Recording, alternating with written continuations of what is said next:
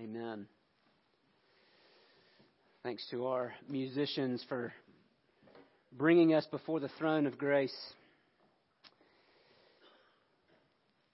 We're continuing through Ecclesiastes. Today we'll be in Ecclesiastes chapter 5. So if you want to get your Bible and go ahead and be turning there. If you don't have a Bible with you, you can use the one that's there in the chair. Our passage today should be on page 555. Should be easy to remember. Ecclesiastes 5, 1 through 7 is what we'll be looking at. So last week, we looked at the horizontal dimension of our relationships. We looked at, and what we saw in Ecclesiastes 4 was how all of the vanity, all of the struggle, indeed the oppression, the injustice, the envy, the selfishness, the laziness that we see around us comes from a focus on me instead of we. That when I think horizontally, I think first and foremost about me instead of you. And that has been convicting this week. One of the things that I have realized about myself, and shouldn't be a surprise, and yet it always is, when God peels off some of those scabs and shows me what my heart's really like. I realize that the way that I look at people is first through the lens of what I can get out of you. Not how can I serve you or help you, but how can you help me meet my goals? And so that's what God's Word revealed to us last week. This week we're going to turn our attention from the horizontal to the vertical, to our relationship with God. We're going to deal with this topic of worship. But I want you to see that these two are next to each other in Ecclesiastes for a reason. Those two views, the horizontal and the vertical, are related to each other. That the problem in my view of you is really that I have a deficient view of God. And Jesus connected these, right? When he was asked to summarize all of God's law, he summarized it by saying, you shall love the Lord your God with all your heart, soul, mind, and strength, and you shall love your neighbor as yourself. That love of God and love of neighbor are connected. When I'm deficient in the one, I can trace that back to a deficiency in the other. And so let's give our attention to Ecclesiastes chapter 5, verses 1 through 7. Guard your steps when you go to the house of God. To draw near to listen is better than to offer the sacrifice of fools, for they do not know that they are doing evil. Don't be rash with your mouth, nor let your heart be hasty to utter a word before God. For God is in heaven, and you are on earth. Therefore, let your words be few, because a dream comes with much busyness, and a fool's voice with many words. When you vow a vow to God, do not delay paying it, for he has no pleasure in fools. Pay what you vow. It's better that you should not vow than that you should vow and not pay. Let not your mouth lead you into sin, and do not say before the messenger that it was a mistake. Why should God be angry at your voice and destroy the work of your hands? For when dreams increase and words grow many, there is vanity. But God is the one you must fear. The grass withers and the flowers fade, but the word of our God stands forever. Let's pray.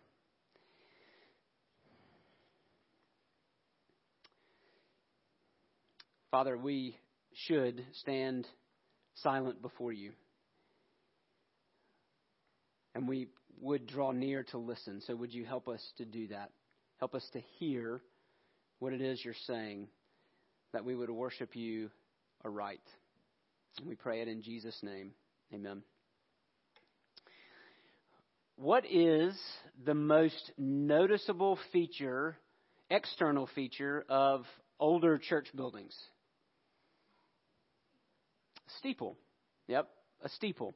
I was at a meeting this week at one of our sister churches in Montgomery, and what do you think I saw above the skyline before I ever saw the rest of the building? I saw the steeple. In fact, if you look at downtown Clanton, what sticks out above the skyline of downtown Clanton? A church steeple. Have you ever thought about why churches put steeples on their buildings? What is the function of a steeple? What does it do? When your eyes see it, where do they go? They go up. They go up. I don't know if you've ever been to an old cathedral. You don't have to travel abroad to do this. You can go to some older cities like Mobile or New Orleans or Augusta. But if you've ever been inside of an old cathedral, right, you open these heavy wooden doors and you step inside and you see, right, these walls and columns made of stone, and they reach up into the ceiling, and almost kind of the ceiling almost disappears in shadow, and you have these soaring arches and light pouring in through colored windows. What is the effect? What happens to your mouth when you walk into a building like that? You hush, right? It's quiet. You hush. Why? What's happening inside of you when you see that? You're realizing, right, the architecture is designed to make you see how small you are and how big God is. Now, that doesn't mean that God can't be glorified or worshipped in a mud hut, a school cafeteria, or a shopping center, a storefront church. That doesn't mean that worship can't happen in those places. And in fact, in many of those cathedrals, they cease to be churches now and are museums, right? Especially in Europe. So that architecture doesn't mean that we worship, but we have to ask ourselves the question, what have we lost by abandoning that kind of architecture? What have we given away? Right? The greatness of the room is designed to remind us of how small we are. Then I think we often forget that when we come into worship, right? Now with our modern day focus on making worship spaces more casual and comfortable, what have we forfeited? I think we've forfeited that sense of intimidation. In fact, I imagine if we asked folks why we design modern church buildings the way we do, we'd say, well, people who aren't in church, they don't want to come to traditional church buildings. Those are off-putting.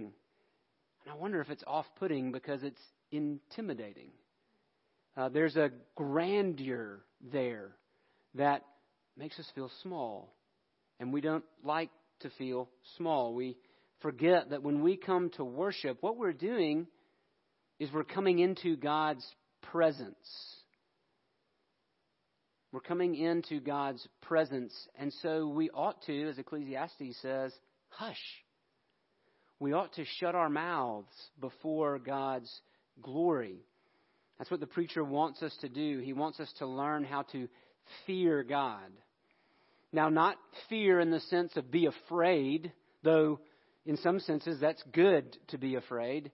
Not like a horror movie fear, but that awe that you have before something that is greater than you.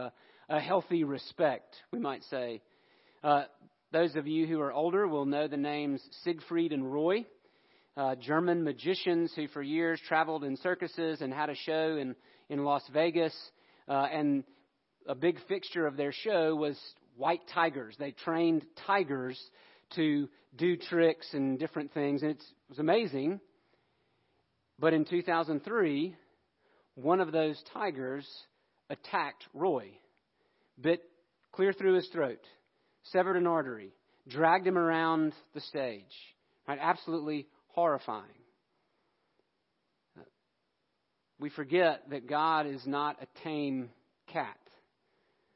I don't know if Roy forgot what it was he was dealing with, but I think oftentimes when we come into worship, we forget who it is that we're dealing with. And so that's what the preacher of Ecclesiastes wants us to remember. And we see that A healthy fear of God is revealed in two things. One, it's revealed in a listening heart. Two, it's revealed in an honest mouth. And the mouth flows from the heart. So let's look at a listening heart.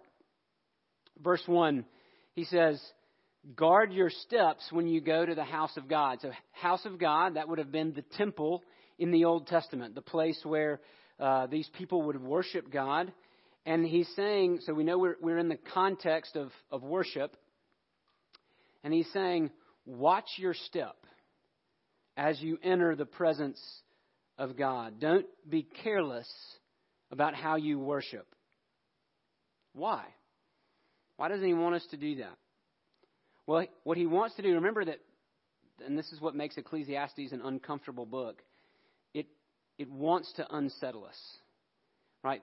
The preacher of Ecclesiastes wants to unsettle us, wants to deconstruct a lot of the silliness that's in our lives so that we can build something better. And so what he wants to do here is he wants to unsettle our shallow, glib approach to worship, a very me-centered approach to worship, right? How do we often leave this room? What do we often do when we come away from this room, right? We say, I like the music. The music was good today. That was a good sermon. I really appreciate it. It was good to see so-and-so. I hadn't seen her in a while. That was great. And we can enjoy the experience without ever actually focusing on the one at the center of that experience, namely God.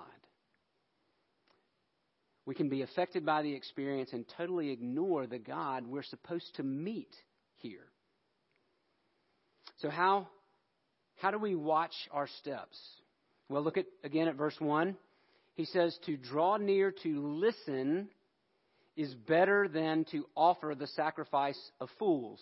What's the sacrifice of fools? Well, in the context, we see that lots of words, lots of hasty speaking. He says that fools worship so carelessly that they don't even realize what they're doing. They don't even know they're doing evil. They don't slow down long enough to realize what they're doing. Follow the progression of foolish worship there in verse 2. He says, don't be rash with your mouth. Right? So that word rash, literally this reads, don't hurry over your mouth. Hurrying mouth. No time to think, no time to stop. The mouth just runs and runs and runs, and you say lots of things you don't mean. And where does a hurrying mouth come from? Well, it comes from a hasty heart. Don't let your heart be hasty to utter a word before God. A hasty heart. I think of the White Rabbit from Alice in Wonderland. No time to say hello, goodbye. I'm late. Right? We're always so spun up and so busy in heart and in mouth that we don't stop. We don't hush and we don't listen. And that's what the preacher wants us to do. He wants us to listen. He wants us to have a listening heart, not a hasty heart. How do we get a listening heart? Again, verse 2. He says, don't let your heart be hasty to utter a word before God, because God is in heaven and you are on earth. What he points to make our hearts stop is, here's the fancy word, God's transcendence. That means God is far. He is high. He is above. That there is a gap between him and us. And that infinite bigness of God and our incredible smallness, right? The fact that he's the creator and we are the creature, that distance should cause us to shut our mouths and listen. Shut our mouths and open our ears. In fact, when Jesus teaches us to pray in Matthew chapter 6, what we call the Lord's Prayer, how does he tell us to start that prayer? Our Father who is where? In heaven. Right? And then what's the first thing he tells us to ask God? Hallow your name. That word hallow means glorify your name. So the very first thing on Jesus' lips in prayer is God, His majesty and His glory. Therefore, the preacher says, let your words be few. If God is in heaven and I am in earth and I am on earth, then I should let my words be few. So here's what that means for us. It means we need to listen before we speak. It's why in our worship service, we have a song that's designed to kind of gather us in, bring us in the room, and help us to begin to focus on what it is we're here to do. But then also we have a prayer of preparation. We have a time to be still and silent before the Lord so that we recognize He is in heaven and we are on earth. And the most important thing is not what I can say to Him. The most important thing is what He says to me. It's why in our bulletin we very intentionally say God calls us into worship. It is from God's Word that we get a call into worship. It's God who calls us to repentance. That comes from God's Word. It's God who assures us of His forgiveness, again, from His Word. And then in the benediction, it's God who blesses us and sends us out. Everything we do in our worship service, we try to build around God's Word, God speaking, so that we are listening. So we need to listen before we speak in public worship and in private worship. When you sit at home and take some time to read God's Word and to worship Him individually, begin that time. I think it was Martin Luther who said, we ought to begin prayer with our hands over our mouths. All right, so rather than rushing into God's presence, getting ready with the laundry list, here's what I need you to do for me today. Stilling ourselves, taking a few deep breaths. It doesn't have to be an Eastern thing. That can be a very much, realize what it is you're doing. It slows your heart rate down. And then read God's Word. Allow God's Word to speak to you, and then you build your words to God out of that. Craft your prayer around what you've read in God's Word that morning or that time. Now you may say, I have no idea how to do that. I'm new to the faith, or I've been in the faith a while, but nobody's ever showed me how to do that. Great. You know what? All of us have a broken prayer antenna, right? None of us knows how to do this the right way off the bat, right? And even those of us who maybe have done this for a long time, we need help too. So if you would say, I have no idea how to be still before the Lord, I have no idea how to have a personal worship time, would you come talk to me after this is over with, and I can give you some ideas on how to do that. But we need to be quiet before the Lord, and we need to listen. We need to talk. Another way to do this, not only do we listen to God's Word, but we also need to talk less in prayer. I was talking with the youth guys on Wednesday night, and we had a really good discussion. But one of the things I pointed out is that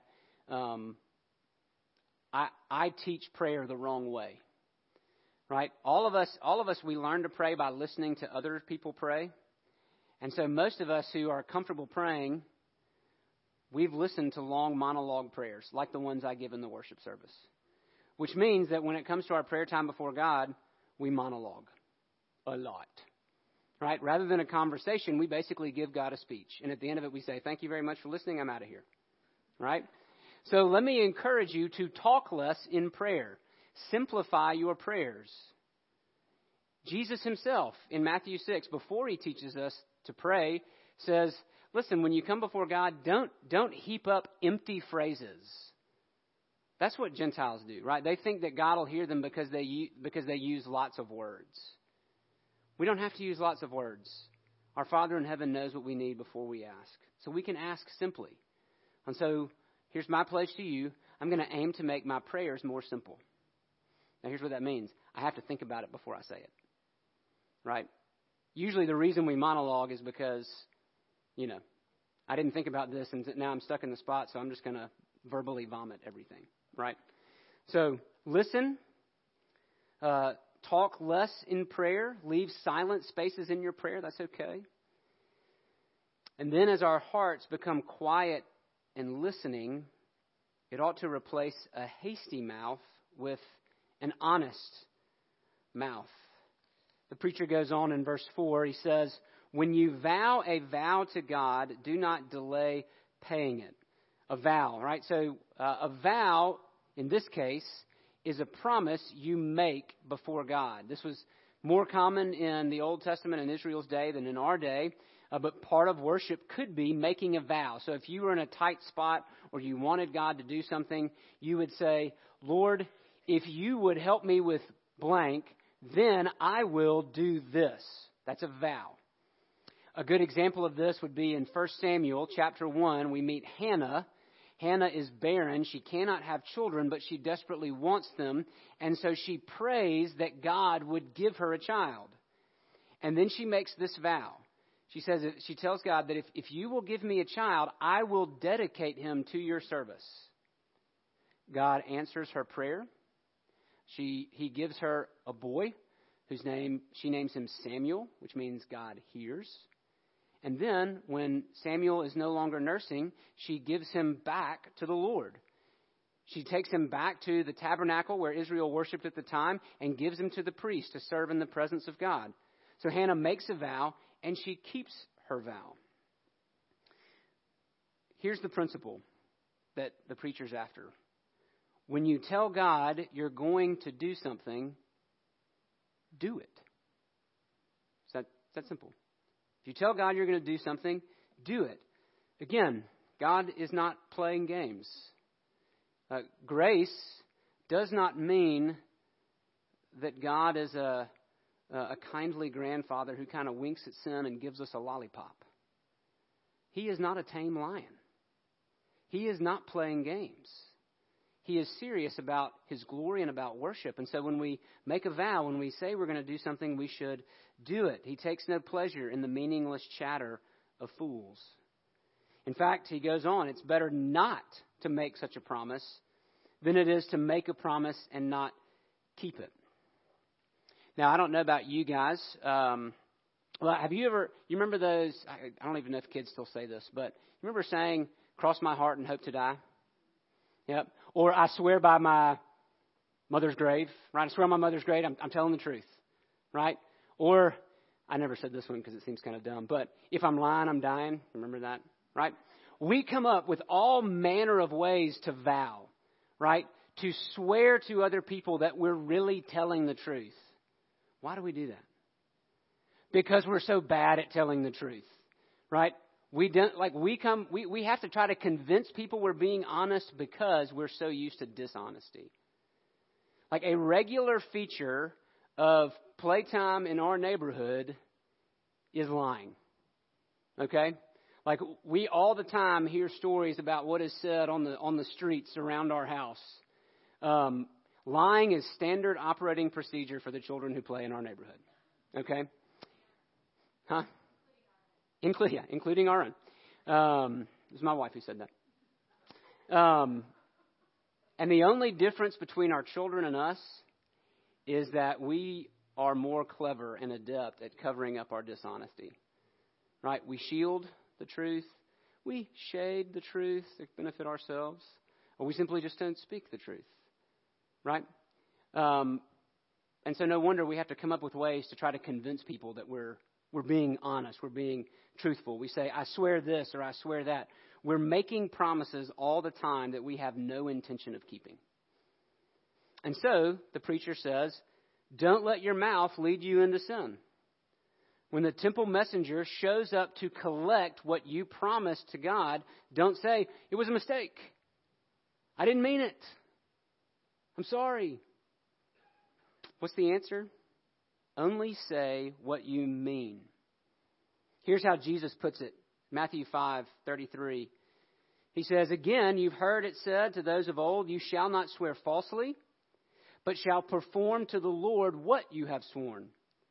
But I say to you, do not take an oath at all, either by heaven, for it is the throne of God, or by the earth, for it is his footstool, or by Jerusalem, for it is the city of the great king. See, that's what the religious leaders would do in Jesus' day. They would say, okay, well now if you swear by the temple, then, this is the result, and you're going to need to keep that and do that. But if you just swear by, like, the ground, then that doesn't mean as much. And Jesus says, this is ridiculous. Stop swearing by things altogether. He says, don't take an oath by your head, for you cannot make one hair white or black. Let what you say be simply yes or no. Anything more than this comes from evil. Jesus says, speak simply. Here's how one author put it, framed it for us. He says, simplicity of speech guards sincerity of heart. Simplicity of speech guards sincerity of heart. Do you want to have an honest mouth before God and others? Then speak simply. Evaluate your words before they leave your mouth. Don't use flowery or sugary words to put people off. Bless her heart. When you say bless her heart, we all know what's coming next. You have no intention of blessing her heart. Right? That's what he's talking about. Don't say that. You don't want to bless her heart. And if you don't want to bless her heart, you probably shouldn't say it. Just keep it inside. Right? Say what you mean only if you have to say it. Just speak simply. And what enables us to do that? What gives us an honest mouth? Well, look at verse 7. The very end, he says, God is the one you must fear. You may not know if I'm speaking the truth. Heck, I may not even know if I'm speaking the truth. But God does. Again, God is in heaven. He sees everything. He knows not only the words, but he knows the thoughts and intentions of our hearts. And that fact should cause us to speak more honestly. God's glory should quiet my heart so that I hush and listen. And God's glory should restrain my mouth so that I speak to him more honestly and to others. Now, for the preacher in Ecclesiastes, God was at a distance. Right? The only place you could meet with God was in the temple. And you may hear all of that and you go, oh my gosh, how do I learn to have a listening heart? How can I stop my mouth? If this is what it means to come into God's presence, then who is worthy? Well, here's the good news.